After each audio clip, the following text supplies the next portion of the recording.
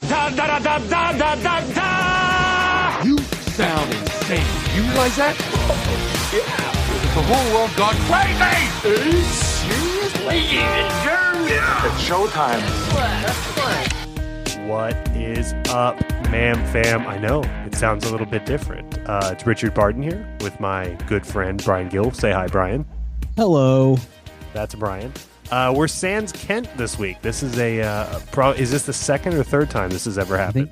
I think the second time. I think Mad Men was the only non-Kent episode that we've done that got released to the public. There's plenty that you and I recorded that Kent just refuses to publish. But well, the language is truly atrocious. He's probably protecting us. It's not foul language. It's the whole thing is just in Swahili. Right. So it's which we're both fluent in. So people, not a huge audience. No, it's just the Bry guy and myself tonight, which I'm excited for. This episode is going to be a little look behind the curtain. So Kent, a lot of you know this because a lot of you follow our show because of his work on his other show. Kent works for the Dallas Cowboys, which I believe are the cricket team, right? Mm-hmm. That's the fourth string running back. Is that right? Yeah, he's the scat back. Third down situations only because he's small, but he's quick. Take that, Lance Dunbar. Yeah, no, I know. It's a big spear to the Mean Green community. But yeah, Kent works for the Cowboys, which if you follow football, which Brian and I both do, they have kind of a big game coming up, and in the playoffs, and that does not just fall on the players. That is an organization-wide event with a lot of content to create, and so on and so forth. So that's where Kent is. He's busy doing that and trying to squeeze in maybe, God forbid, 1 or 2 hours of sleep during the week. And we're going to let him do that because a grumpy Kent is no fun for any of us. But we wish you the best, Kent. Go Cowboys. I know Brian can't say that, but he's rooting for them. And just for you, Kent, and we miss you. I already miss your giggle right now. I wish we were talking Home Alone with you. Yeah. But Kent will be back soon. So that's the first part of it. And the second thing is we don't really have anything to talk about this week in terms of movies, right? We're just going to kind of talk. Mm-hmm. So this is a bonus episode. So I will warn you, and I'm going to let Brian go in a minute. If you don't like me and Brian, probably this might not be the a best. rough hour for you. Might be the rough hour for you. This is just some bonus content before we get things up and ramped up next week. It's kind of a weird time. We are here in the Plex, and which is the Metroplex, Dallas-Fort Worth, and movies kind of get here weird around award season. So we've kind of done everything we can do. Yeah, we just got Avatar a couple weeks ago, so it's been a pretty big week for and us. I'm blown away. The effects are incredible still, but in 4 years I'll hate it. But yeah, so we're kind of in this weird lull, at least in Dallas. So those of you on the coast are saying, what are you talking about? There's so many movies to see. I know. But here, which is it's Dallas is probably the 8th biggest city in the country, and Fort Worth being probably the 17th biggest city in the country. So it's a huge media market, and yet we get everything super late because of reasons that are unclear. So I'll shut up now. Brian, how you been, man? I'm good, dude. I'm good. I'm glad to talk with you, and I hope Kent is getting a little bit of rest. Yes. I know this is a tough time of the year for him, but exciting. It's better to be tired, right, in January than it is to be well rested like he was last January. Yes, exactly. And I think it's weird. It's got to be a weird thing to go through.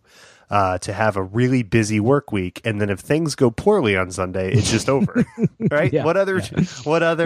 And you're kind of like openly praying for more work in a way. You're just like, gosh, I hope we can really keep working for another month. Or there's people, Cowboys, they're a tortured fan base, but like the Patriots that have been through this like every year. There's some guy that's just like, gosh, I hope they lose this week. I've got Rezzies in Scottsdale. I really want to get to I want to play 36 with my friends. But yeah, so that's got to be really bizarre. But the news fairy kind of gave us some goods. Otherwise, you would probably hear Brian tell stories about his kid, and I would tell stories about my dog. But we had the Golden Globes this week, the drunkest award show of them all. Brian, oh my gosh, yes. Yeah. I think it's kind of perfect because Kent actually cares about awards and gets offended by them. And you do too, and I do too, but you and I are not the Globes. Yeah, you and I just we love award shows in a different way than Kent. So it's a good thing, a good time to have just you and me on the show. Yep. So go ahead and I want your kind of overall thoughts, because you're smarter than I am, on the Golden Globes in general, like what they mean to you, what your history is with them, and how much they matter to you. I dig the Globes maybe more than the Oscars because they're fun to watch, because you can, great TV show. For the most part, you can kind of just like sit back and enjoy what is usually a train wreck, or at least like a semi-drunken train wreck, instead of, for whatever reason, being the movie, I don't know, freak show might be the proper terminology. I don't know. That I am, like, the Oscars mean a little bit to me. I get very upset when an award show, when one of the Oscars goes poorly, and never forget them and track down some of the voters and let them have a piece of my mind. And the Globes is just kind of like, you hope that they go right, and you know that they won't for the most part. And then every once in a while they correct a wrong. Like Michael Scott has a Golden Globe when he doesn't have an Emmy and things like that. And so you just have this, typically it's sit back and relax, enjoy the show, as long as Ricky Gervais is not hosting. And this year was, for the most part, I would say no exception for me.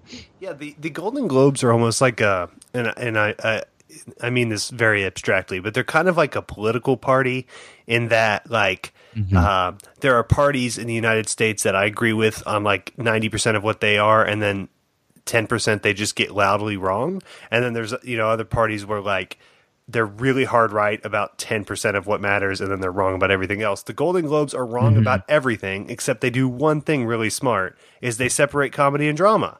And so things can be graded appropriately. Now, they're insane when they grade them appropriately, and they're on meth.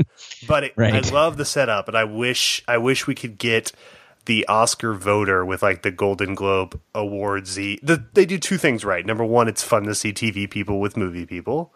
And now those worlds of like Tom Hardy has a show that came out tonight. Those worlds are meshing quite a bit, but for a long time it was like weird to see Anthony Edwards next to Anthony Hopkins. And it was the only night of the year where you'd be like, whoa, awesome. Two Anthonys, bro. Yeah, exactly. And they're drunk. But they do that right, and then they do the comedy and drama thing, which, because I think, and you and I, we've talked about this before, but like the aforementioned Michael Scott, that's a harder thing to do than almost anything on television. And there's a lot of comedic roles like that. And it's in film especially, it's hard for them. They can get their due in TV, but in film, it's hard for someone that gives just an awesome, lighthearted, brilliant performance to get any recognition come award season, because there's so many. There were Nazis in this movie, and we by law have to give them this trophy. So that's fun. So the awards this year. So I watched live. You didn't. So I was able to spoil some things for you, which brought me great delight, because you got to see the Oscars this year live, and I didn't. I was on an airplane. Yeah. And so it starts off hot. It was oh man, came out the chute firing. Just comes out full globes, like 3 shots of Fireball backstage. Fallon comes out. He's got a little kind of. What do you think of Fallon? We'll start with Fallon. What do you think? I thought the monologue / the opener, the cold open, was great. I thought that was kind of the perfect. Right. Just like it's a glimpse into what happened on Hollywood, and they did it in a I thought a very a fitting way. Having JT and all these talented people that came in and helped. I thought it was a really good open.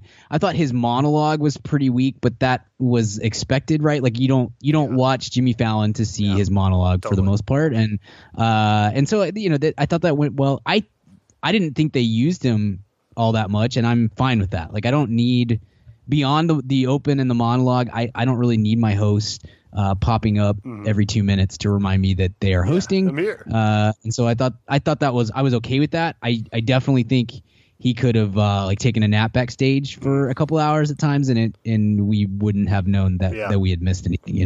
No, he's great. He the opener was good. I thought it was kind of annoying that it really only spoofed La La Land. Yes. And then La La Land won every award, and I was like, oh, okay, that's fine. You know what I mean? Yeah. Kind of like pretended the show in a weird way, so I ended up being fine with it.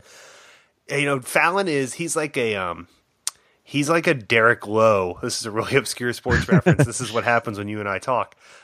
He's just going to eat innings, and but he's going to have at the end of the year great stats, and you're totally fine with him. Is he? Am I ever going to list Jimmy Fallon on the top 10 funniest people on the planet? No, but at the end of the day, you're going to go, wow. Derek Lowe, Hall of Famer, almost. Yeah, I mean, those numbers, and the same with Fallon, right? Sure, yeah, and I mean his greatest skill, and I'm a Fallon fan from way back from SNL, and I quite like his show. Good. It's that he's affable and he's likable, and he's very good at getting other people to kind of not necessarily come out of their shells, but like be stupid. And I think that is what makes that show work, is that it's comfortable and it's fun, and you don't really, you're not going to get any hard questions. Not that you're getting lots of hard questions on Kimmel or something, but he's not going to make you uncomfortable. He's going to do just the opposite. He's very, very talented, very good at that. Hosting this show, I don't know that that's necessarily 100% his strong suit, but I thought he did fine for what he was asked to do. Yeah, I mean, the crop has run. I mean, Tina and Amy can only do it so many times. Right. Every year where Ricky Gervais doesn't do it, I think is a win for us. America and the world. It's an NBC property. NBC does it every year. Yeah. So they're going to put their dude on there. I wouldn't be surprised if Seth Meyers gets a take at it at some point. Sure. And then Leslie Jones too. So that's great. But no, and then the chair from The Voice, I think, is third on that list. Yeah, it's great, and I like that it happens. I wish the Oscars occurred when the Globes do, because the Oscars so late. It's so far after the year that it covers. It's annoying. I get it because there's so many more voters, but I do like the efficiency of like, hey, it's January 6th, time for the Golden Globes. Like, this feels appropriate. But it's great. They recognize more than anything else, and I always, our spiritual guy Tony Kornheiser, whenever he talks about sports and people get too up in arms about certain things, and he always says it's a television show. At the end of the day, more than it's anything else, it's a television show, and the Globes do the best job of understanding that.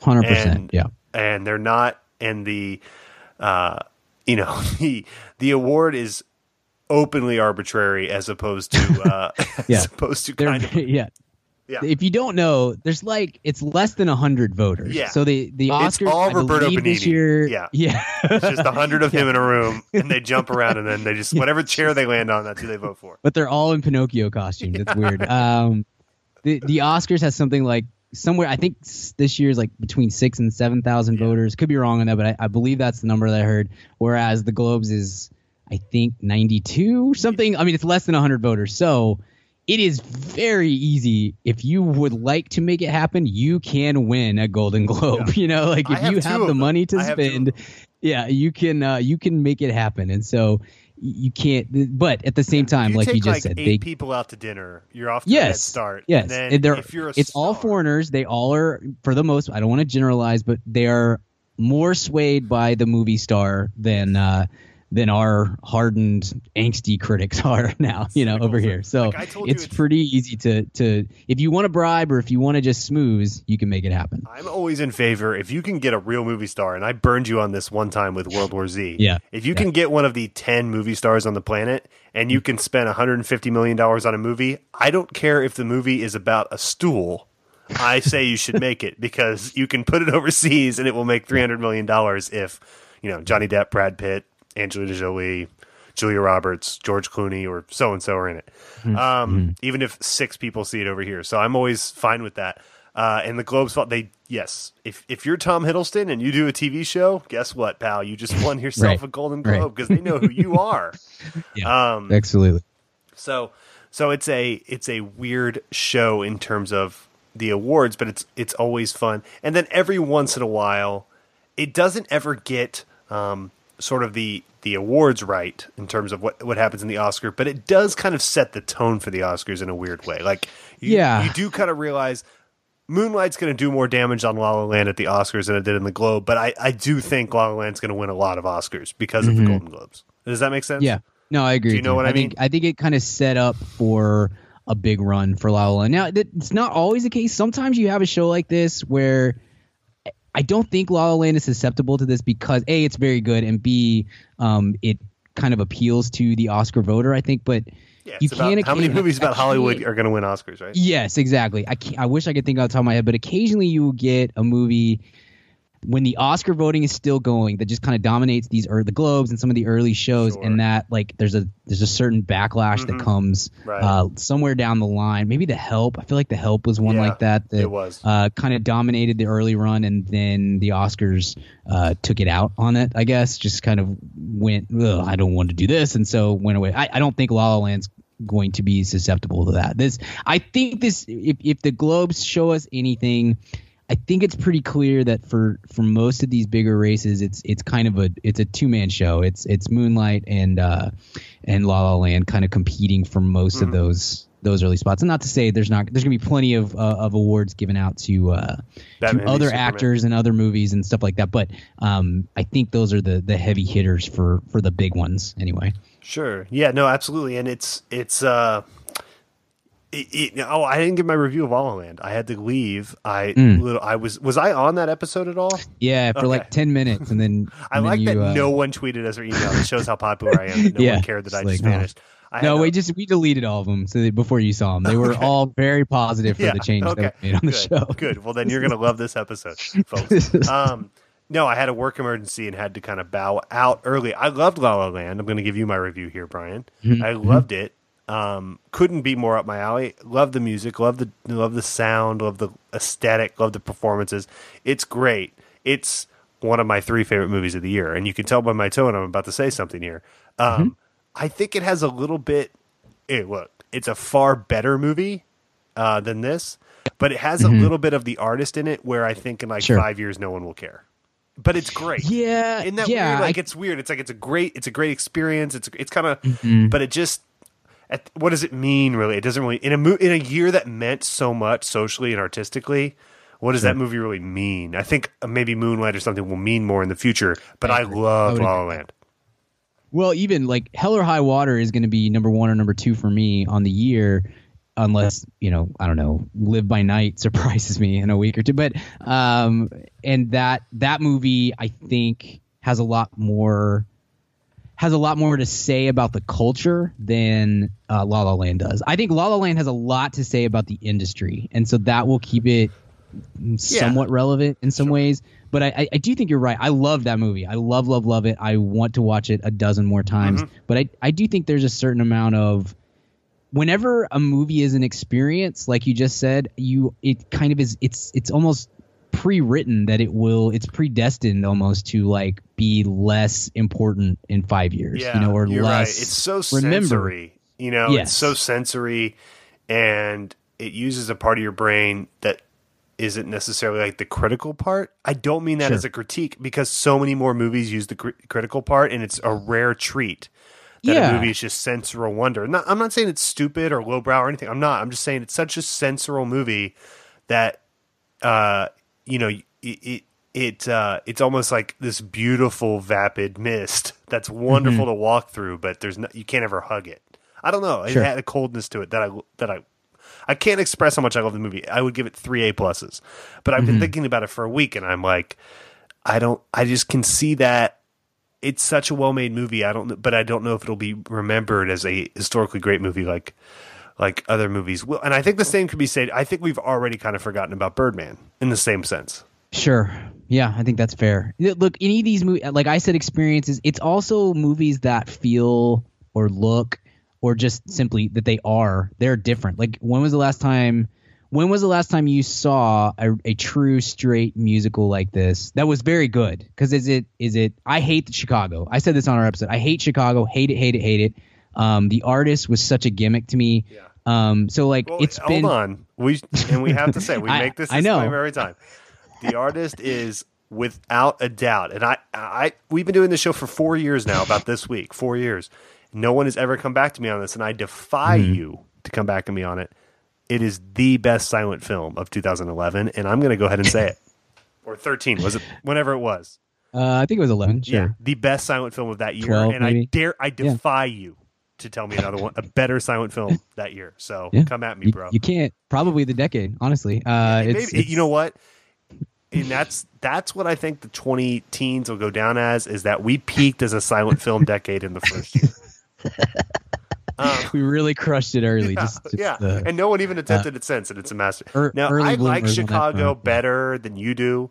I actually think it works better as a movie. I've seen the live show. I don't know. There's something kind of...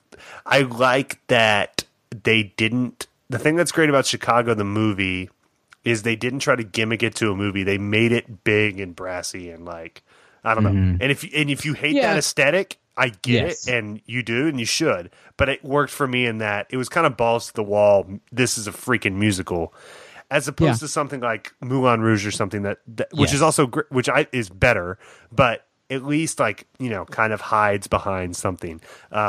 Chicago is just trying to recreate a Broadway musical for the screen and fails in some points, but I think succeeds in some point. But that's another argument for another day for our Chicago lecture series that we're doing at universities across the country. No, and I by think the you're way, right. we should say the Citadel will be there next week, next Friday. Gil and Barton discuss Chicago, but go ahead. Sorry. Grateful. No, I was just gonna say I think it's just been that it's been a long time since we've had a mainstream true musical, and I think that sticks with you. I think, or as far as like, I think it hits you sensorily. I don't know if that's a word. It gets you sensory. It gets your sensories moving and your senses moving. Goodness. There you go. And, I like sensories there we go. though. I can talk. And it is such an experience that I think that it kind of wins you over in a way that it sticks out as something different. And that is something that we tend to gravitate towards when it comes to like, top 10 movies of the year or Oscar winners and stuff like that. We do tend to give a little bit of like extra credit to a movie that feels unique and different. And we should. There's nothing wrong with that. It's just, I think to your point, I think you're right in that 5 years down the line, I'm going to remember La La Land. Will I still think of it as like a cultural touchstone, like I do at the moment? And I don't know the answer to that. I think you're probably right. And it's like, and like I said, it was just such a year of tumult, and like maybe the reaction year to that will be 2017, because you can't make movies in real time, and I get that, but it's like it is weird that this frothy, beautiful aesthetic. Kind of completely Dionysian film of two white people dancing through LA. That's the movie of 2016 after all that. Wow. Okay. That's interesting. What does that represent? Right. I don't know. Sure. But it's great. And, but to your point, the reason I think it works more than something like Chicago is that it's made for film. It's not adapted. There's no. There probably there will be in 15 years. Right. You can bet anything that in 15, 20 years there will be a La La Land on Broadway, but there isn't right now. And there's something to be. The movie musical I think really does live, and I hope Moulin Rouge did it, but it didn't have original songs. Except for Come What May. But I hope I love, people make fun of me, man. I love musicals. And, it's why I was so like in the tank when Hamilton came out last year. It's like, I love American Revolutionary History. I love the American musical, and I love hip hop. So I am exactly who this was made for. But I also love classic musicals too. And Rodgers and Hammerstein stuff. I will ride for that stuff all day, and I think it's a truly great, distinctly American art form. That's what makes it awesome. And I hope that this movie maybe inspires small scale, musicals to continue. Because I don't want there to be 3 a year or anything, but if we could get a cool, if John Legend wants to write a movie musical in 3 years. Then I'm in, and I think, Idlewild, Outkast tried to do that and it just didn't work. But I think hopefully this movie creates some kind of template and some kind of audience for that. Cause I love the movie. I mean, I grew up on Sound of Music and that stuff. It's awesome. Mm-hmm. Yeah, no, if it can be copied in the best way, that would be great. And I think that is part of it. I think that's what Damien Chazelle is part of what he's going for. He's trying to. We both listened to the Ann Hornaday discussion on Uncle Tony's show, and she said, and I think she's spot on. This is kind of like a always is. Big shout to Ann Hornaday. Read her. Yeah, people. She's if you like movie criticism, read Ann Hornaday. Great at what she does, and great on the radio too. But this is kind of like a statement of his intention of like trying to bring back that genre and trying to show that it is still relevant and useful. And that's great. I'm not a huge musical fan by any means, but I think the industry is better when it's kind of like, to bring it back to sports. Like I don't really care for the Patriots, but I like it's good for the league when the Patriots are good. Like that's kind of how I feel about musicals. Not just because I don't know, that's not a perfect analogy, because most of the Patriots is like I like and I hate them and it's fun to root against somebody. But I know so many people. I live with one that is just like anti-musical for the most part. Though she loves like Moulin Rouge, and it's like I don't know. I think you have to put yourself out there and you have to suspend some disbelief and you have to be kind of emotionally willing to be wooed by songs. And I am, man. Right. I am unabashedly in the tank for that. Even some, I mean, I like The King and I and like some kind of middle. I love Les Mis. I thought the Les Mis movie a few years back was on the whole terrible, but I love that they did it, and I really enjoyed myself the whole time because I know all those songs. And so that's again different. I'm fine with them never adapting another musical for screen. I think the batting average is about, let's see, Sound of Music really worked. All right, that's it. So we're about, I think Guys and Dolls, the movie's great. All right, so two for like 80. Right. Works really well the other way around, but not so much that, exactly. Way. Yeah. Once really worked and some other things. Sure. Mean Girls is coming, but Newsies, give it to me. Love it. Yeah, for sure. But I would love for there to be more, musicals made specifically for film. First with live singing and all that. I think we've gotten to the point technically too where it's easy to do. Yeah. So, okay. So give me your Golden Globe, your Brian Gill Globe Award for the most deserving. Let's just pretend that these statues worth something. Your award across all film and TV, you're the most happy that they won, and then the one that most pissed you off. It's a good question. I think I'm scrolling through here. I think the moment that got me the most hype and felt the most deserving, I guess, is probably Viola Davis. I saw Fences last night. I'm late to the party on it. It's awesome. She's so brilliant. She's always been a brilliant actress, Suicide Squad aside. I thought, what year did The Help come out? Was that 2011, 2012? I can't remember exactly. Regardless, I thought her The Help is an okay movie. It's nothing particular. There's nothing you're going to remember or really write home about, I think. But that was the best performance of the year by man, woman, supporting, leading, doesn't matter. I loved her in that movie so much. And I think I want to say she won the Globe that year and then lost the Oscar to frickin' Streep in that Margaret Thatcher movie. And that lady still sticks with me. It still makes me very angry. I thought her speech was great. That performance is magnificent. I'm sure it'll be in my top 10 performances of the year. And that was just again, is like kind of like we talk about with Michael Scott and / Steve Carell, is like just a small piece of vindication in some ways of like righting wrong. Casey Affleck winning 2 is great as well. I think he's going to win the Oscar, so that, we'll see how that. And Viola Davis, I don't know. It's going to be her or Stone, so we'll see how that plays out. But or she's a supporting one. I'm sorry. I imagine Viola Davis will also win the Oscar. But so. She's so classy and wonderful and beautiful, and it was just so cool to see her up on the stage. So that was probably my favorite winning moment of the night. The show, the How to Get Away with Murder show is on often in my home. Yeah, and I come by for 45-second increments as I make my way to make some sort of sriracha dish.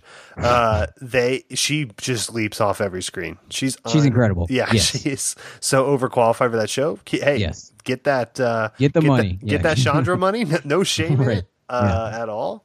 And you're able to still do work like this. That's the best of both worlds right there. But gosh, and not to say that show's bad. It's great at what it does. It's not like it's embarrassing to her or anything. But she does leap off the screen. She's great. Okay, So what made you the most mad? You talked about before I'd even tuned in. You'd texted me the first two winners, and it was just like just a double barrel of what the crap just happened. I do not want to insult Aaron Taylor Johnson at all because A, I think he's a fine actor, and B, I haven't seen Nocturnal Animals, and I don't want to. But I love Tom Ford he's a Texan. Talk about he's got to be in your most unlikely Texan. Yeah, groups. yeah, he doesn't. He's just like he doesn't so New York and like stylish and cool. He definitely does. He can't be cool Texas. Just not a Texan type of cool that he has. I love Tom Ford, but yeah, I don't know. But I'm not the Gyllenhaal kind of. Gyllenhaal, and that's just the type of movie that I most dislike. Like this, I don't know, like the kind of sexy thriller about people who try to kill each other. I'm just like, I don't care. I'm out. Did you see Single Man? With No, I have not. No. You should. That's may interest you in this a little bit because that's a really great movie, and Tom Ford did that too. Firth is unbelievable in that. He won for that, I think. No, he won for King's Speech. He didn't win for that one. But he's great. You should check that out. I think you would like it. I've seen that. It's small and quiet and dry in some parts, but it makes you really interested in Tom Ford as a director. And so that almost got me to see this, and then I just watched MacGruber for the 50th time. Yeah, that's smart. It's a good way to use it. Never ever say never ever. But regardless, I don't know how good Aaron Taylor Johnson is or not in the movie. I know he's not better than Mahershala Ali because that was the best performance I've seen in like 5 years. So I don't know how it could have possibly been any better than that. And if he wasn't going to win, then Jeff Bridges is incredible in Hell or High Water. So that really set me off. And that's literally the first award right out the gates. You're just like, oh my gosh, how drunk are these people this year? It's just unbelievable. And then they followed that up directly, just straight into Billy Bob Thornton. So no, there was a was there a break in between? There was a break of Tracy Ellis Ross beating Julia Louis-Dreyfus. Okay, that's fine. Which I is guess. Fine. Yeah, I don't watch Blackish. She's had enough. Great. It's fine. It's not like Julia Louis-Dreyfus lost any sleep over it, but right. So it's like, but you do not award the award to the woman that literally wins every award,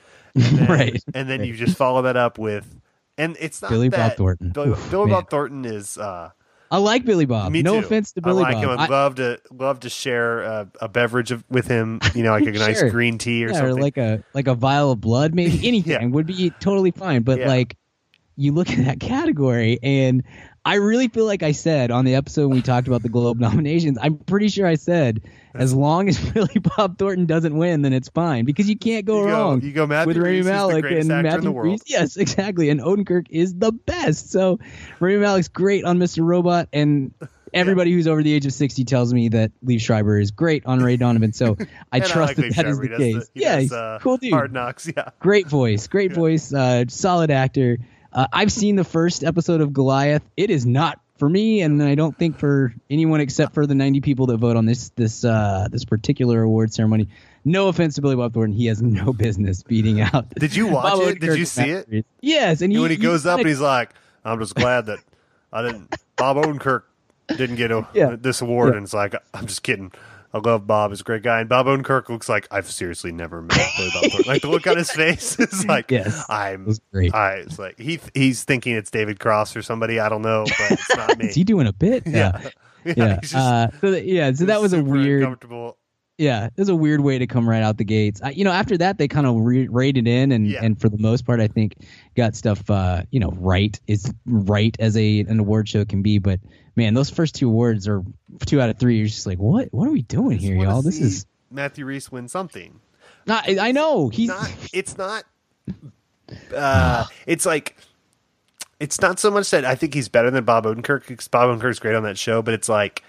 It's one of those stupid Hollywood things where once Matthew Reese wins either an Emmy or a Golden Globe, it doesn't matter. People will be like, "Oh, this guy's good. We'll start putting him in everything." Like Bob Odenkirk's in so much stuff, and then we get Matthew Reese in everything, as opposed to the one movie he's done since The Americans is Burnt with Bradley Cooper, and he's the best actor in the world aside from like Daniel Day-Lewis. He's incredible, and we just don't get to see him except for like 8 weeks when Americans is on, and this is an outrage. And he does that wine. Maybe it's him. Maybe he just likes to go drink wine with his buddy in the south of France, and bully on him if he does. Who could blame him if he just wants to hang out with Carrie Russell instead of schmoozing? I mean, I get it. I'm sorry, I don't know who Carrie Russell is. Can you introduce her properly?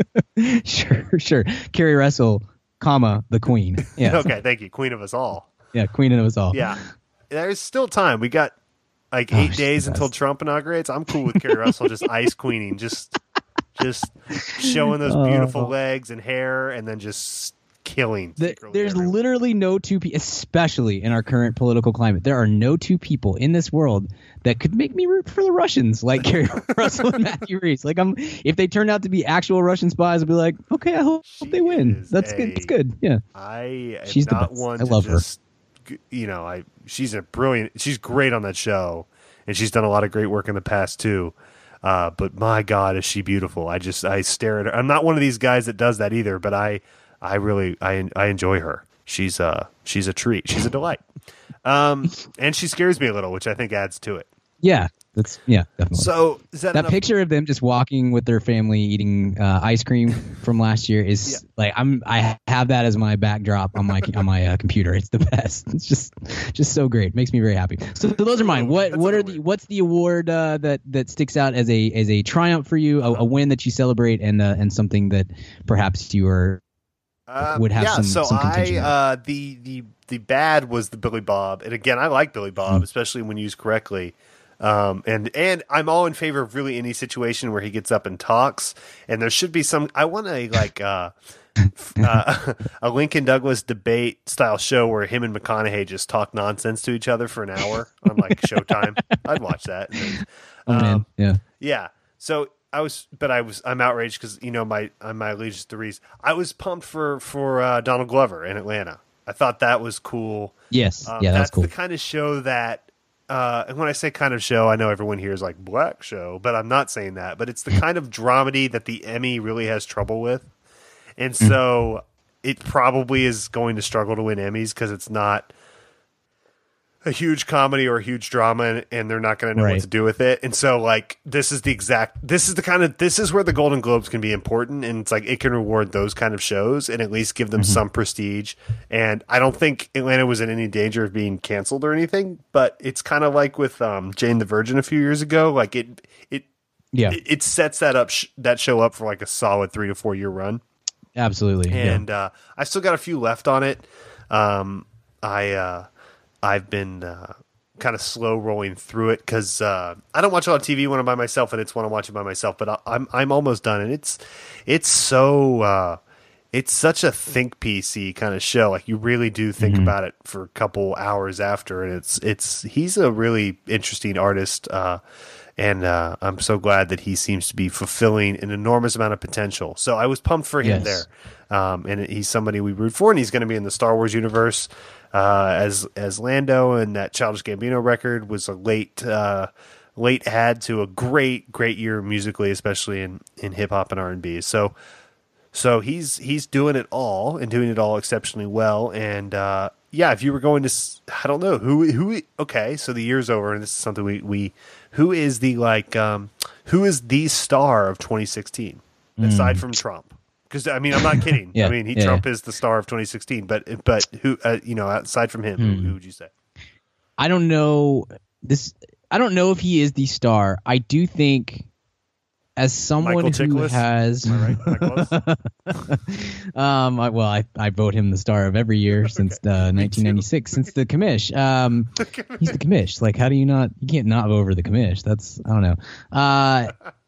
There's a lot of pretty solid choices here. I'm going to go with the one. I don't know if this may be more like prophesying maybe, or like looking, like trying to hope that this happens maybe in the future. But when I saw Moonlight, I've been a big fan of Mahershala Ali for a long time, and I've always thought he's very compelling on screen, even in roles that he could totally phone in. I think that's a big mark of great actors, when they're, I don't know, like really popping in a terrible. I think he was on that USA show, the 4400, like that kind of thing, where you can pop on that, and that really says something about who you are as an actor. Yeah, and I felt like 3 and 4 of House of Cards, yeah. Equals. I've not seen those. I know. You're smart. I haven't seen 4 yet. I loved him in season 1. He is great. He's great. He's great on that. He's good in like the Hunger Games movies as kind of a throwaway role, and he's good. He's very good on Luke Cage.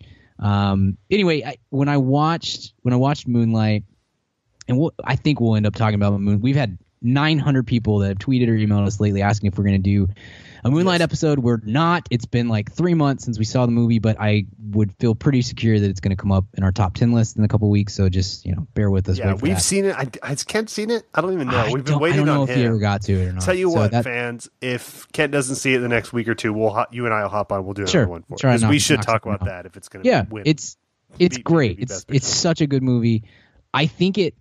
I don't want to. So I'll just say I think the movie almost loses something when he is no longer on the screen because he's so freaking good when he is on screen that it's like everything else that's happening is very good, but it just feels a little bit less because of him not being there anymore. I thought when I saw Moonlight, I thought this guy's having a moment. Like this is the beginning of a true Hollywood moment. And so I hope that in 5 years we look back and say, hey, guess who the biggest movie star in the world is? Mahershala Ali. And it started with 2016 with Moonlight and Luke Cage and all the stuff that he's done this last year. So I kind of hope that's it. I don't know if that will obviously come true. And I don't know if you could declare him the winner of 2016 in a very ringer fashion, but that's who I'm going to go with. Hold on. I missed that last part. I was cuffing my jeans. Yeah, no, he's okay. So that's an interesting choice. I think, I'm gonna have to go Jai Courtney. I think. I mean, best part of Suicide Squad easily. He was pretty fair. He was. I think that that's a solid choice. I asked the question without being ready to really answer it myself. I think the finalists would probably be Donald Glover because he's several different mediums. Very fair. Mm-hmm. Oh gosh, I'm trying to think who had really who were the Ali's definitely there. I think I've kind of had this thing, and I heard one time many years ago, Wesley Morris, another good critic, talk about this he and I agreed with him. He said that the biggest movie star in the world, in terms of just kind of pure likability, is Emma Stone. Mm-hmm. And she kind of had to go through this thing where and I absolutely blame Andrew Garfield for this, by the way. I don't know why, I just do. I blame him for most things. Yeah, most things I do. Fair. I saw Silence, by the way. I'll have a hot take for you maybe later in the show. Okay. But she had to kind of go through, her Woody Allen phase and doing things. Mm-hmm. The Help was kind of the last big movie she was in, and that was 5 years ago. I mean, what did she do? I mean, she did Spider-Man. But those had no relevancy. But my point is, it's great to see Emma Stone be a movie star again because she has it. Yeah, so she has whatever that is, and you knew it the minute you saw her. When you saw her in Superbad, or when you saw her in Easy A, or those, you just something about her, because she's a beautiful, beautiful girl, but she's not like a traditional, like Margot Robbie type where you're like, on the cover of every magazine, there's just something, and she's great, and she's a great actress, but her presence is unbelievable, and so she has this magnetism. So it's great to see her use that. So I would say she'd probably be my choice, because I think that's fair. She's someone I root for and have so hard, and just loved her instantly. That it's fun to watch her fully blossom, and I hope this keeps going. I do believe there's these theories, these cultural theories that we could never, Crimea River broke Britney Spears' brain, or that if you ever noticed that Bruce Springsteen and Garth Brooks were never famous at the same time because we only have room for kind of one manly troubadour. Bruce Springsteen takes 10 years off, and that happens to be the 10 years that Garth Brooks sells like 1 billion records. I think we marvel at Lindsay Lohan's demise, but it's because of Emma Stone in some weird way. She Space Jammed her. She has the career that Lindsay Lohan we probably all thought in 2002 that Lindsay Lohan would have, and it seems to be a far better person. So I think no one feels any guilt about it. Yeah, it's kind of the cruelest trick we've ever pulled in Hollywood of you're crazy? Okay, well, we found Emma Stone, so it's fine. You're out. We don't care about you anymore. Like, oh, poor Lindsay. Poor Lindsay. She's crazy. She did it to herself. But keep up the self-tanning. We'll come around. we'll just let you be over here. Yeah. Well, good. That was fun. Good. Any other thoughts on the Globes? I want to say I thought I liked that the bits and the presentation were toned down. That to me has gotten overblown over the last few years with various award shows of like this need for 17 different bits and something crazy's happening every 10. No, just like we're there to listen to see who wins the awards. We want a thing here or there. Carell and Wig were incredible. That was the best moment of the entire show. That's one of the best award show bids I've ever seen. Yeah, absolutely. And the way he sells it, I feel bad for her because she couldn't keep it. Funny, and she couldn't keep a straight face. But her bit was so funny. But after he came out and did his, there's no topping that. Just crushed. He crushed. I will say, I think that bit kind of loses some of its appeal if right before it and right after it there were other bits, that weren't some kind of shenanigans happening on stage, which I feel like is what the Oscars and maybe the Globes too have been of late. So I thought that it was a pretty reined in show, and maybe that made it boring, but it also made it 3 hours and 10 minutes and not a chore to get through some of the cringy bits and stuff like that. So I thought that was really good, and I enjoyed all of the various winners coming. It was fun to see Gosling up there because I love him the most. I have a huge crush on him apparently, and seeing Chazelle. We talked about this a little bit on La La Land after you popped off. Richard is like, he's just putting us to shame because he's like 2 years younger than me, and he's about to be the most powerful man in Hollywood, and I make a teacher's salary. So thanks for that, Damien Chazelle. Like, that's awesome. Like, good for you, jerk. It was cool. It was a very enjoyable show, I thought, for the most part. Yeah, no, I agree. I completely agree. And it's a weird year. It felt, I think it's because it's an election year. Those years always feel bigger because there's Olympics and there's the election, and whether or not you care about it or not, it just feels like those every 4 years they feel like super years. And so it for such small movies to be kind of the front runners just feels off. They're great. And I'm happy in a lot of ways, and it's cool, but it's just I don't know. I have this weird feeling of like anticlimactic. I have this anticlimactic feeling about the year, even though I'm really happy with the movies. It just feels like they don't fully. It's kind of a little bit what I was saying about La La Land. They don't fully encapsulate what I think was a insane year. But I mean, what could? Because everyone died. Right. I will probably die before the end of this podcast. So at least something for you guys to look forward to in the second half. But that's it. We are done talking the Globes. We're gonna come back, and Brian and I are gonna talk something we do somewhat regularly here, once a year or so. It's a passion of both of ours, and we're gonna talk a little late night comedy. Sound good to you, my friend? Let's do it, bud. So listen to this commercial and buy whatever's on it, and we'll be back momentarily. Hey, what's up, Ma'am Fam? Kent here. And yes, if you're hearing from me, you know it's time to talk about Blue Apron.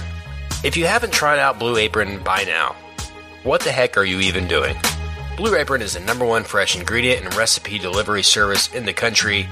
They deliver fresh meals straight to your door. All the food is fresh, it's sourced from local farms, and there's no wasted ingredients.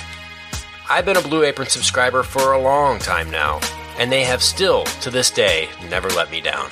There's tons of variety. Some featured upcoming meals include summer vegetable and egg paninis, soy glazed pork and rice cakes, skillet vegetable chili with cheddar drop biscuits, holy crap, garlic butter shrimp, and corn with green bean salad. So take it from me. Try out Blue Apron now. Go to blueapron.com/mad. That's blueapron.com/mad. Get 3 meals on us for free. Nothing goes better with a movie than dinner. So check out Blue Apron. blueapron.com/mad. Blue Apron, a better way to cook. Hey, man, fam, question for you. Do you own a small business, or are you a boss? Are you looking to hire awesome people, but you just can't find somebody to fill that role? Well, let me tell you about ZipRecruiter.com. With ZipRecruiter, you can post your job to 100 plus job sites, all with one click. In fact, over 80% of jobs posted on ZipRecruiter get a qualified candidate in just 24 hours. Find out today why ZipRecruiter has been used by businesses of all sizes to find the most qualified job candidates with immediate results. That's why ZipRecruiter is different. Unlike other job sites, ZipRecruiter doesn't depend on candidates finding you. It finds them. Right now, you can post your jobs for free on ZipRecruiter by going to ZipRecruiter.com/mad. That's ZipRecruiter.com/mad. One more time, try it for free. Go to ZipRecruiter.com/mad. Thanks to ZipRecruiter for supporting this episode of the Mad About Movies podcast. And we're back. I don't know about you. That was a product that I firmly support and believe in, and I've already bought 50. What about you, Brian? 100 easily. Good. Yep. Good. So if we could borrow money from any of you. Anyway, no. Thank you to our sponsor. So, Brian, it's you and me. It's a beautiful evening tonight. We are. I paint a picture, Brian. I don't just talk. Yep. But it's that time of year. We've done this we've been doing this show. We're starting our 5th year right now, which is crazy. And thank you to all of you for the continued listens and donations and purchases and just putting up with us in general for 4 years. Our own significant others don't listen to us as much as you do, so we really appreciate anyone that listens to me as much as some of you. And the I make big grand statements in my life, and no one hears them, and then I make an offhanded comment, and then like 7 months later, someone tweets me and is like, "Hey, great point on this." I'm like, "Oh, just come live in my house." But thank you to all of you. But one thing we do about once a year on here is we talk late night television. I am a true. This is where.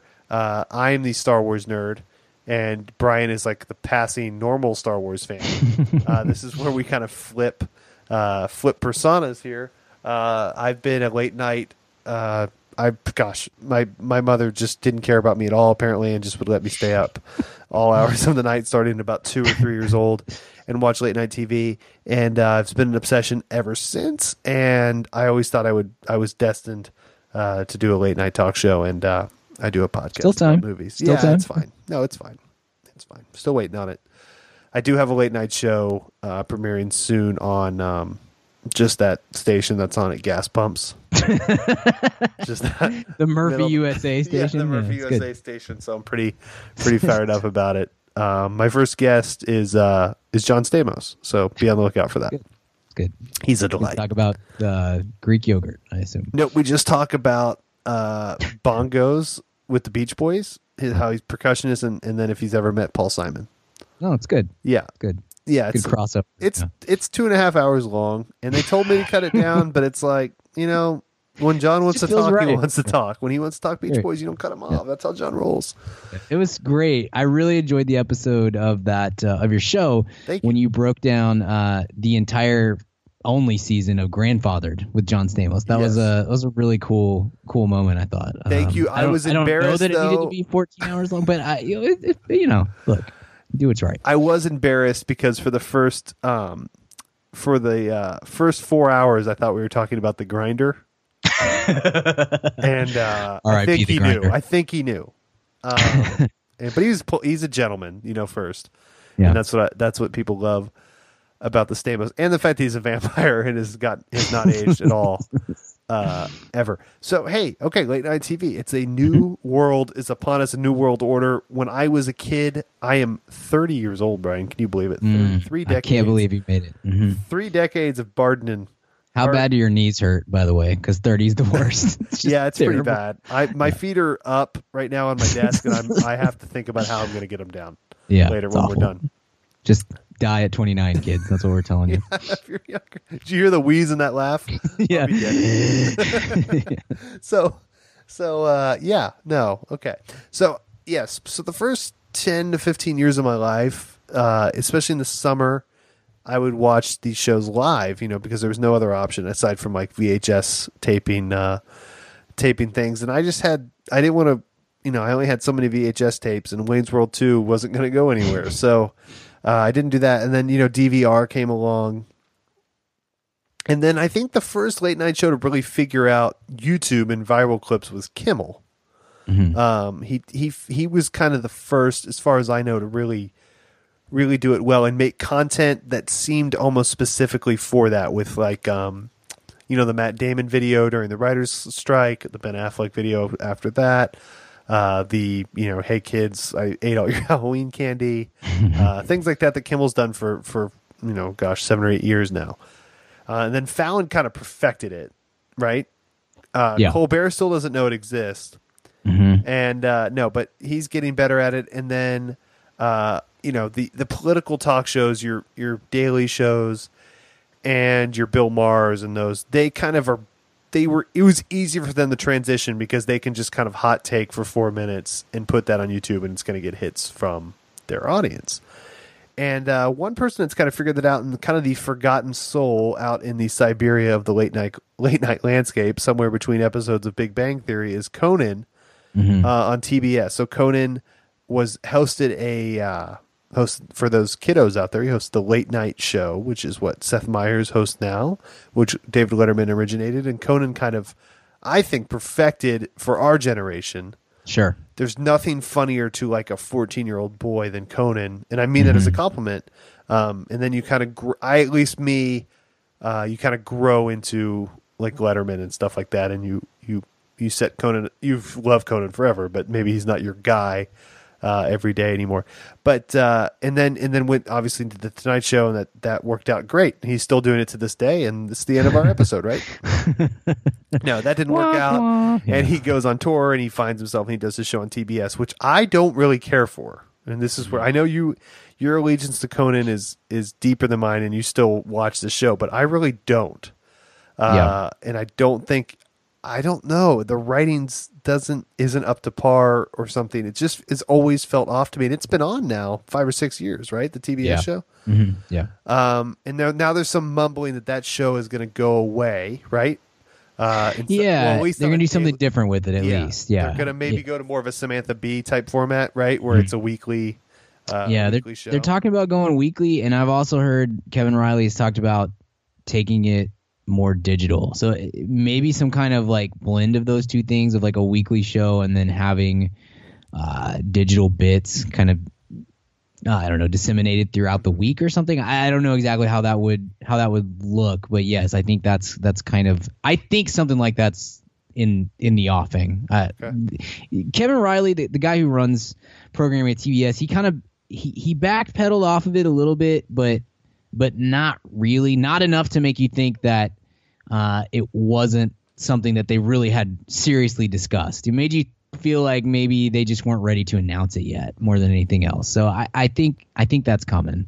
The show is it's not awful or anything. It's just not really anything I'm ever down to just watch an hour of. But it's an enormously expensive show, right? You have Conan, whose salary is probably substantial. I would imagine Andy Richter is also paid well. You have a huge studio, and this is where we kind of get into the difference of the show. You have this big studio in Los Angeles, and to me, that's kind of the core of the problem. To me, Conan is such a great New York comedian, like Letterman was, and his insistence on staying in L.A., which I totally get. It's a way better place to raise your family, but he's so East Coasty. He always feels weird in L.A., and that's part of the reason why when his show works now, and the reason they're thinking about changing it is in the last few years they figured out Conan is really funny out in the world because he's a giant redhead crazy person.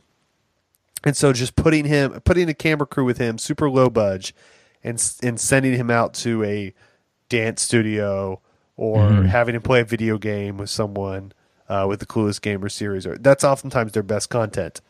But they still have this huge studio just sitting in Los Angeles. I'm sure they'd love to at least cut that cost, maybe just buy a couple nice cameras and a few writers, and then just send Conan, give Conan an immense travel budget and say, go to the adult film convention and go on a cruise and go ride camels in Saudi Arabia. Whatever you want to do if you give us 40 hours of content a year, that'll be fine.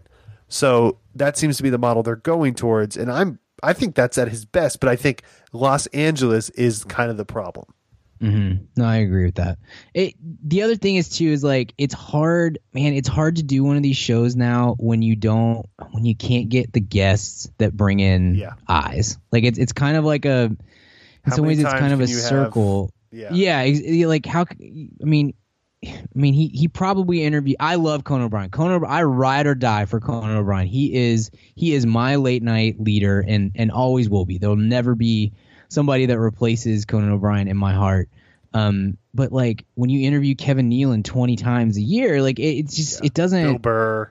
Yeah, I mean it gets old and it hurts because you can't. It's like a cyclical thing. If you can't book guests, then you can't get the eyes, and then if you can't get the eyes, then you can't book guests, and so it just goes round and round of guests, of B list guests and low A list guests, and every once in a while he'll go through kind of a renaissance and he'll get some really good guests for a week, and I think that invigorates the writing too when they feel like they have a bigger platform. So I think it's just I think it's hard. I think it's really hard to support a talk show like this. And it is, I think, you're the authority. You may completely disagree with me, but for me, it is by far the most traditional late night talk show on TV at this point. Yeah, it is.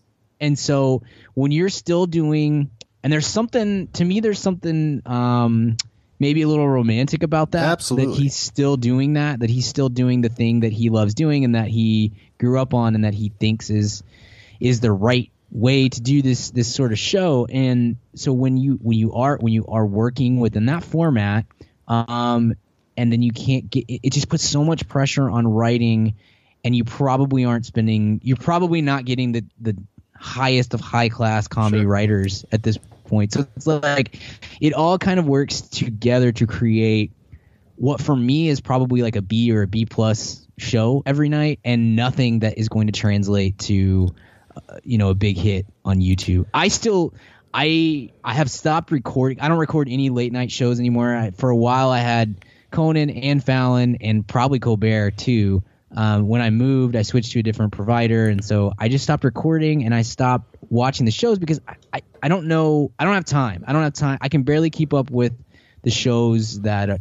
come on weekly or 10 times an entire year. Like I can't keep up with Conan and Jimmy and anybody else. Can't do it.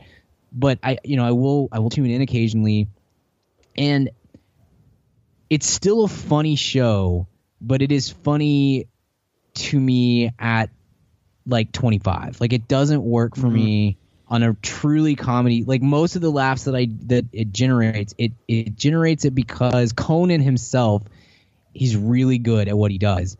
And because it brings about this kind of like nostalgic, I don't know, like almost like a sympathy laugh for nostalgia in some ways.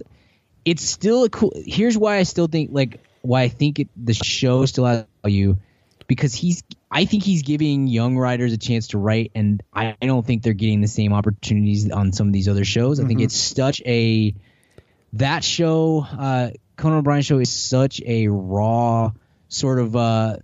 The way they go about doing it is a little bit more traditional. They're getting an opportunity, and you can tell that in the show because you get a lot of jokes that they're probably not making cut at Fallon's show or Kimmel or something like that. And Conan goes out there and tries to sell it, and it's really funny to see him sell it. But at the same time, it's like, I'm glad these guys are getting work. I'm glad they're getting something on the air. I'm glad they're going to be better at it. I hope that we're going to get 10 years from now, we have like a bunch of people that say, oh, I started on Conan, like we have right now with Krasinski and Mindy Kaling and people like that like started it, or Ellie Kemper that started as interns on Conan and worked their way into performers and writers and then became the people that they are. Mm-hmm. I hope that we have that in 10 years. I don't know that that's going to be the case. I think so. I see the value in what he's doing, but I also see exactly why it doesn't get ratings and it doesn't create viral content, which seems to be like the thing that drives this, this particular industry now. Absolutely. And you're right. It does. It is a little.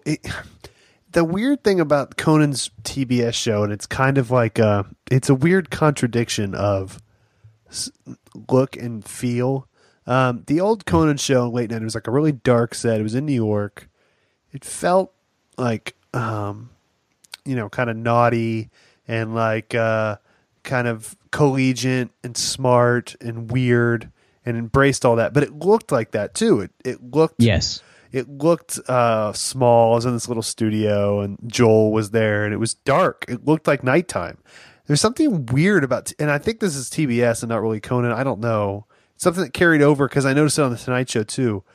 As someone who shares Conan's complexion and his hair and everything, I don't mean this badly, but he doesn't look well in the light. No, I think that's fair. Bright TBS studio and that just that bright all those bright logos and this bright kind of daytime. It looks like the Ellen Show.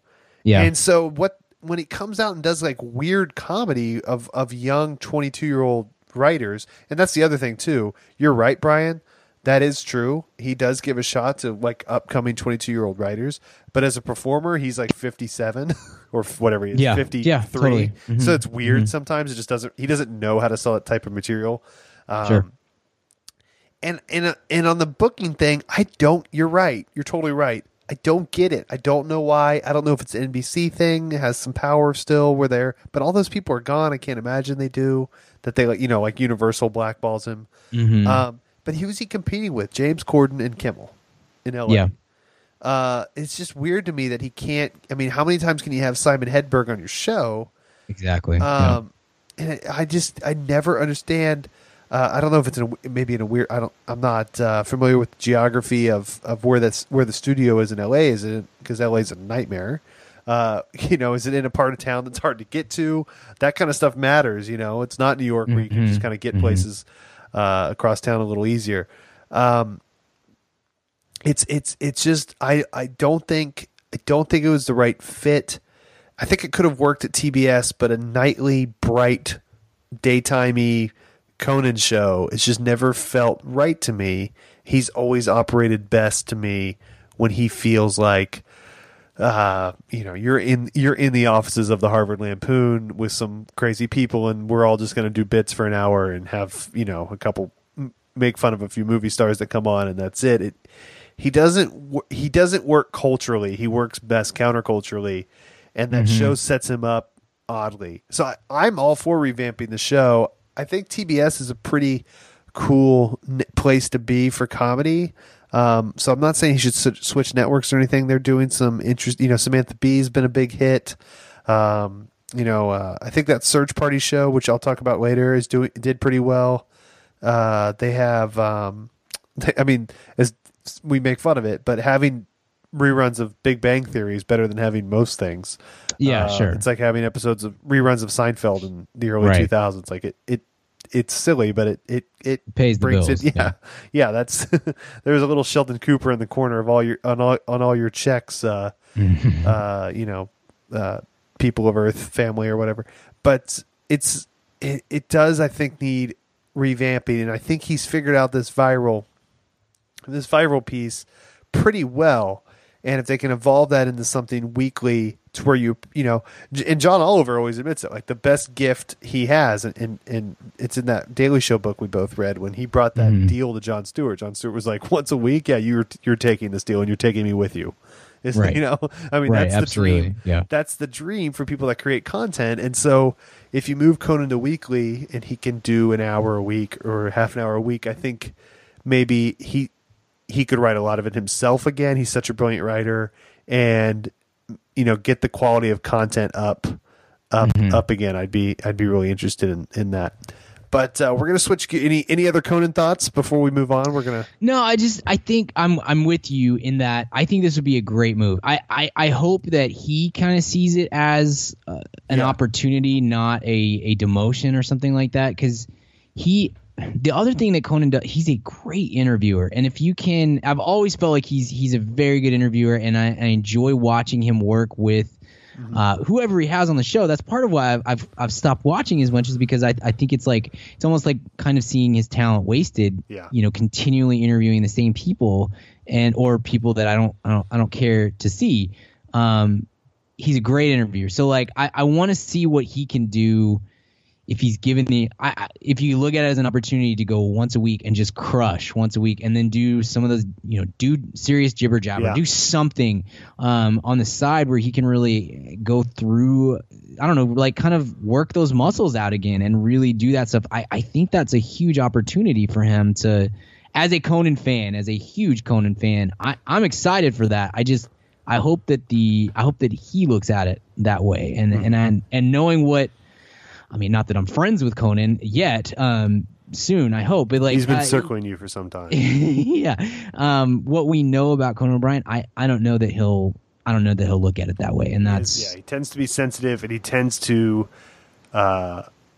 his great credit in 2009, really stand for the traditions of a late night talk show. Sure. And he was right then. But the world changes. Right. And he, I don't know that anybody carries around as much Catholic guilt as he does. And so when you're carrying when you're carrying around this need, this I don't know, this sense of failure. I don't know how that translates for him. And that kind of not worries me, but that bums me out to think of him as feeling like he messed this up. And I don't think that's the case. So, we've got Kimmel hosting the Oscars coming up. If you were to sort of power rank we'll keep it to 5. Your top 5. Actually, you know what? We'll do 3 because if you were to power rank your top 3 late night talk show host as of the beginning of 2017, where would you rank them in terms of, now this isn't necessarily ratings because Fallon's going to crush that and that factors in, but kind of position in the culture at large, who would you have? I love what Colbert is doing for the most part. I love Colbert, and I love that's hard to do. That's hard to put into, because I think that show still hasn't found its footing, and that's a problem. And some of that's on him. But I really enjoy watching him. I think he brings an intellect to late night that I don't know that it's missing, because I don't want to I don't want that to come across as trashing Kimmel or Conan or any of that. But I think Colbert wants to entertain and educate at the same time, and if he can bring those two things together, for that. Yes, 100%, 100%, yes. So I still would put money on Colbert, his legacy enduring. I think it's going to be another year or so of kind of the rough ride. He needs his Hugh Grant moment that Leno had. 100%. We're in a weird spot. I think Kimmel's number 1, and I think that's I have never been a by anywhere close to the imagination a religious Kimmel watcher, but I think he is the best right now in terms of blending sort of the traditional late night host with he does bits, but it's not the same way that Fallon or Corden do bits, but in some ways that makes them better, and at least it makes them more I've got to watch it. Most of the stuff that Fallon and Corden do now, I get why it's popular. I'm happy for them. I'm happy for the people that really enjoy it. I'm just not in that boat, I guess. I just it just seems like it's unrelenting. Look at the cool thing we did this week, or today, and then tomorrow, oh, look at the cool thing we did today with Robert De Niro. It's okay, that's fun, but as someone who I think you're like me in this, I will always have a place in my heart for the sit down and do an interview with a celebrity guest, and maybe get them to talk and to do something, say something that they maybe we don't know, or tell a story that we've not heard before. Just kind of the tradition of that. And Kimmel is doing that on I think closer to that sort of level than what Fallon or Corden are doing, and it's way more watchable. The best thing that happened to him is twofold. On Kimmel is one, everyone moved to New York, so he's kind of the only network guy in LA. Corden is too, but Corden's a later show, so all of his ratings competition is in New York, so he has complete reign over guests. The next thing that happened, which is great for him, is Disney reasserted itself as like the dominant, not just kids but adult. Production company. So he has first dibs on everything Marvel, everything Star Wars, everything, because he's on ABC. And then everyone got really nice. And if you know anything about Jimmy Kimmel, if you've seen people talk of him, he's a really, really nice, kind, unbelievably thoughtful person. But he does come from radio. Right. And radio people are not nice to each other all the time. And and he's never a jerk. But there's always the threat that he can be. It's kind of like how Letterman was. He has that bit where he's very pleasant.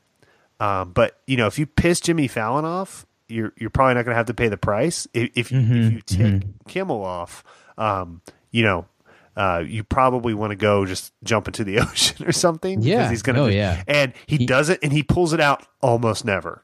But when he did that thing to Leno with Conan a few years ago, like he can flip that radio switch where he kind of goes into Howard Stern mode and just destroy you.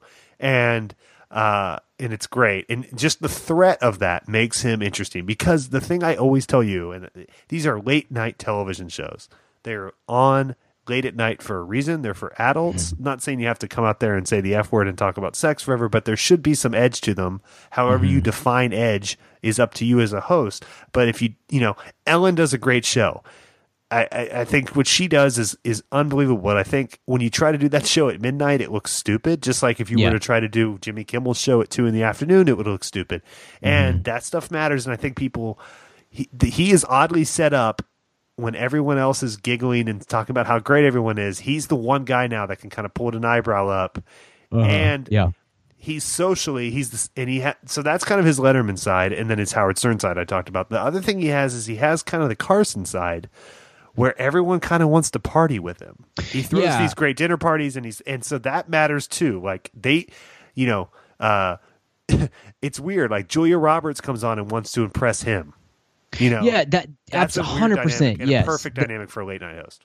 Yes, that was something that I tried to touch on and kind of missed on. Is no one gives. I feel like I'm just ripping on Fallon, and I'm not. Fallon is so good at what he does, and somebody that I really like. I like watching his show. It's so enjoyable. I totally get why it's successful. No one gives a crap if Jimmy Fallon likes them or not, because. Really, it's typically the other way around. He presents himself as kind of the chaser in all these situations. I don't think anyone cares if Conan or Corden or Colbert likes them. But there's something about, if you read any book surrounding comedy, or listen to a podcast or read an interview with any of these people who were around during Carson's run, to a man, to a woman, they have a story about being accepted by Johnny Carson or being rejected by Johnny Carson, and how that has stuck with them over 30 or 40 years in some cases. And I think that there's like a certain there's like a weight to that matters in this weird kind of unmattering late night world that we've created. Like really in the grand scheme of things, it doesn't matter, but to us that care about this sort of stuff, it does. It really makes a difference. And I think you hit the nail on the head there. Like, I think people really care if Jimmy Kimmel likes them or not, or if Jimmy Kimmel wants them to come on his show. I think that matters to them, and that, if nothing else, I think that puts him at the top of the list as far as the war for current late night status goes. I completely agree, and he so as we talk about Kimmel, so he's your number one. He's hosting the Oscars, and sure. look, we're always nervous about Oscar hosts because the Oscar community has a little too much input, and it oftentimes kind of messes with comedians. I was all in on Neil Patrick Harris hosting probably for the next 50 years, and then he did it. He was not very good. Right. It's brutal. And so I'm still waiting for that magic trick to pay off, by the way. I wake up every night. And I was honestly kind of low-key killed his career, by the way. Which, I mean, he's got this Olaf Netflix thing going. shirt, yeah. We'll see. I love NPH, so I'm rooting for him. But he was on a rocket before that. Yeah. So hopefully the same is not true for Mr. James Kimmel, and hopefully he is assertive enough to just say, yeah, guys, feel free to collect your paycheck, but just do that from your own home office. I'm going to go ahead and write and produce this show with my people. And, right. And sorry, Bruce Valanche. Yeah, sorry, Bruce Valanche. Tell you what, you can save all those jokes that you wrote for T-shirts next year, and now everyone's happy.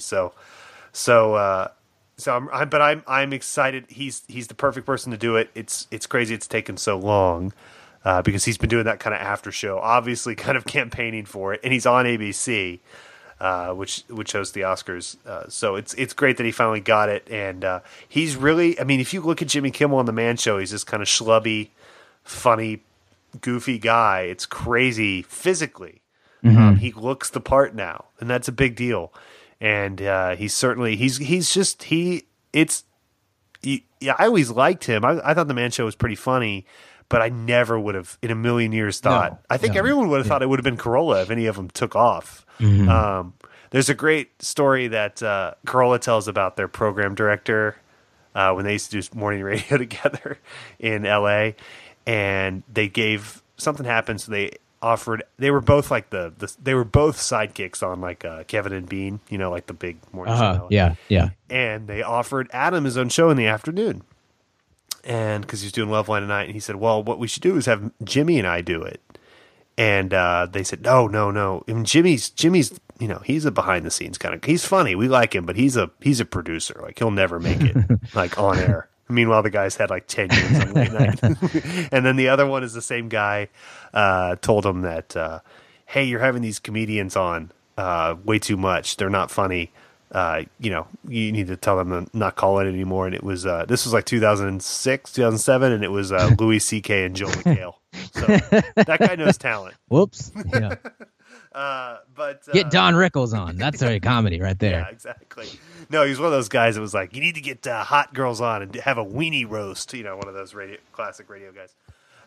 But yeah, so late night. What do you think? Is it gone in 10 years? Last thoughts here. Is there still? Boy, I hope not.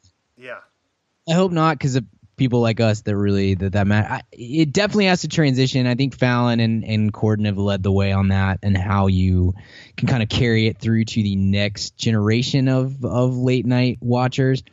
I don't know, man. Like, I think it'll still be around. I don't know that every freaking network is going to have 3 different late night shows, and maybe this thing with Conan with going to a weekly format, maybe that becomes more of a norm. I don't know. I think I foresee. I'd love to see a network do like a nightly host. Wouldn't that be interesting? That would be really cool. Yeah, that'd be an interesting bit. I think more likely than not, if I had to put money on it, I'd guess that you're going to have the Tonight Show and late night or whatever. Like, I think there may be 2. At the end of the day, I think we're going to end up with 1 or 2 like flagship sort of Tonight Show, late night shows, and then everything else is either going to go away or go digital or go weekly. Something is going to shift. I think we've kind of reached the apex of, I mean, Netflix has a late night show. You know what I mean? Like, we don't need. I don't know that we're going to have to continue to get 17 different ones. So I can't foresee that holds true, that continues for another 10 or 20 years. But I don't know. I think there's enough tradition to it that. And if you keep putting the right people in place, and Fallon is definitely on that, on the forefront of that. If you keep putting the right people in place, then you're going to have enough innovation to keep it, viable. Yeah, and it's in a weird place too, though, where who's the most likely to not do it? Who's most likely to be gone in 5 years? It's probably James Corden, because he's going to want to go do movies. So like none of these guys are going anywhere unless Colbert is like thrown out for ratings or something. Right. Fallon's not going anywhere. I can't see Kimmel getting burned out or anything. He seems to really love it. So it's going to be interesting. The industry's going to change, but the personalities really won't. Trevor Noah looks like he's in it for the long haul. John Oliver, Samantha Bee, the kind of weekly people, they're in it. I mean, the landscape may change, but the faces won't. Conan's Conan's been around. Conan is going to, at the end of the day, have the longest run ever. Yeah. He's already up there almost with Letterman. It's like 26 years, I think. Now. Yeah, more than that. I guess it is. Yeah, 26, 27 years. I mean, he could, in 10 years, pass Letterman for like longest tenured late night host. So it's, and who we haven't mentioned is Myers. Myers that show's really kind of rounding into form. Yes. It took forever, but I will say I want to see him. The Kornheiser thing of what does your Thursday show look like? What does your non-election year show look like? Yeah, no, I totally agree. Yeah, because he's really good at the election thing, and he finally sat down. You're totally right, but that is the best year to be good, and so let's see what he looks like in June of 2018. That's the test of a real. That's where Fallon's great. That's where Fallon's brilliance is, where he can just say, "Well, I'm going to play Connect 4 with win." Right. And so okay, well, good talk. Do you want to do weekly recommends, or do you want to just move? You want to just force people to watch next week? Yeah, just come back and listen to us again next week, listener. Yeah. Listen to us. Yeah, our weekly recommend is the Mad About Movies podcast. But hey, on behalf of myself and Brian, I'll let you say something on behalf of you. Hey, there he is. I'm Brian Gill. Yeah, there he is. Thanks for being here. Yeah. Thanks for hey, Brian, where would I follow you on Twitter if I was looking? You can find me on the Twitter, bgill12. You can find my writing at madaboutmoviespodcast.com and the Mad About Movies podcast newsletter. Richard, where can we find you? You can find me at Richard Barden on Twitter or the Mad About Movies podcast newsletter, which should be hitting your mailbox some point. If you're listening to this upon posting, some point in the next few days, you can find Kent at Kent Garrison on Twitter, or you can find our show at madaboutmoviespodcast.com. Hey, we don't say this enough. Email us, madaboutmoviespodcast, right, at gmail.com, or you can just fill the thing out on the website. It gets to us. And leave it a review on iTunes, because those help when it comes to us building our little empire here. Those help more than anything in those 5-star iTunes reviews with the little note. So if you want to be nice to us, do that. And people, I can't tell you, once a week or two, people always say, "Wow, I can't believe you guys emailed back at all and so quickly." And it's because we're very nice and we love all the emails we get from you guys, and we're huge losers and we have nothing better to do. So on behalf of Kent, I'm Richard. That's Brian. We'll see you next week. I hope you enjoyed the show. It's a little bit different. But we had fun. Brian, did you have fun? It was a blast. Good. I miss you, and I hope to see you soon. And we'll talk next week. What are we talking next week? Have we decided yet, Brian? I don't know. We probably will. I would imagine, dear listener, the next couple of weeks you'll get. I would imagine you'll get two episodes a week for the next couple of weeks, as we try to knock out some of these Oscar movies. And I want to get to a Monster Calls, and maybe we'll do a Moonlight. Then we've got The Founder, and we've got Patriots Day. Patriots Day is coming out as well. And then we've got our end of year recap we'll get to as soon as we can get through these last couple of movies. That one's lots of stuff you're heading. We shoot a little video for that one sometimes, and we like meet in person, and it's delightful. So all right, gang. Well, ma'am, fam, I appreciate your time and patience as we do something a little different tonight. Big shout out to Kent. Hope you are plowing through your work week, brother. We miss you. We'll see you next week. I am Richard. That's Brian. We will see you at the cinema. Goodbye. See ya. Hey, baby, I hear the blues are calling. Tossed salads and scrambled eggs. And maybe I seem a bit confused.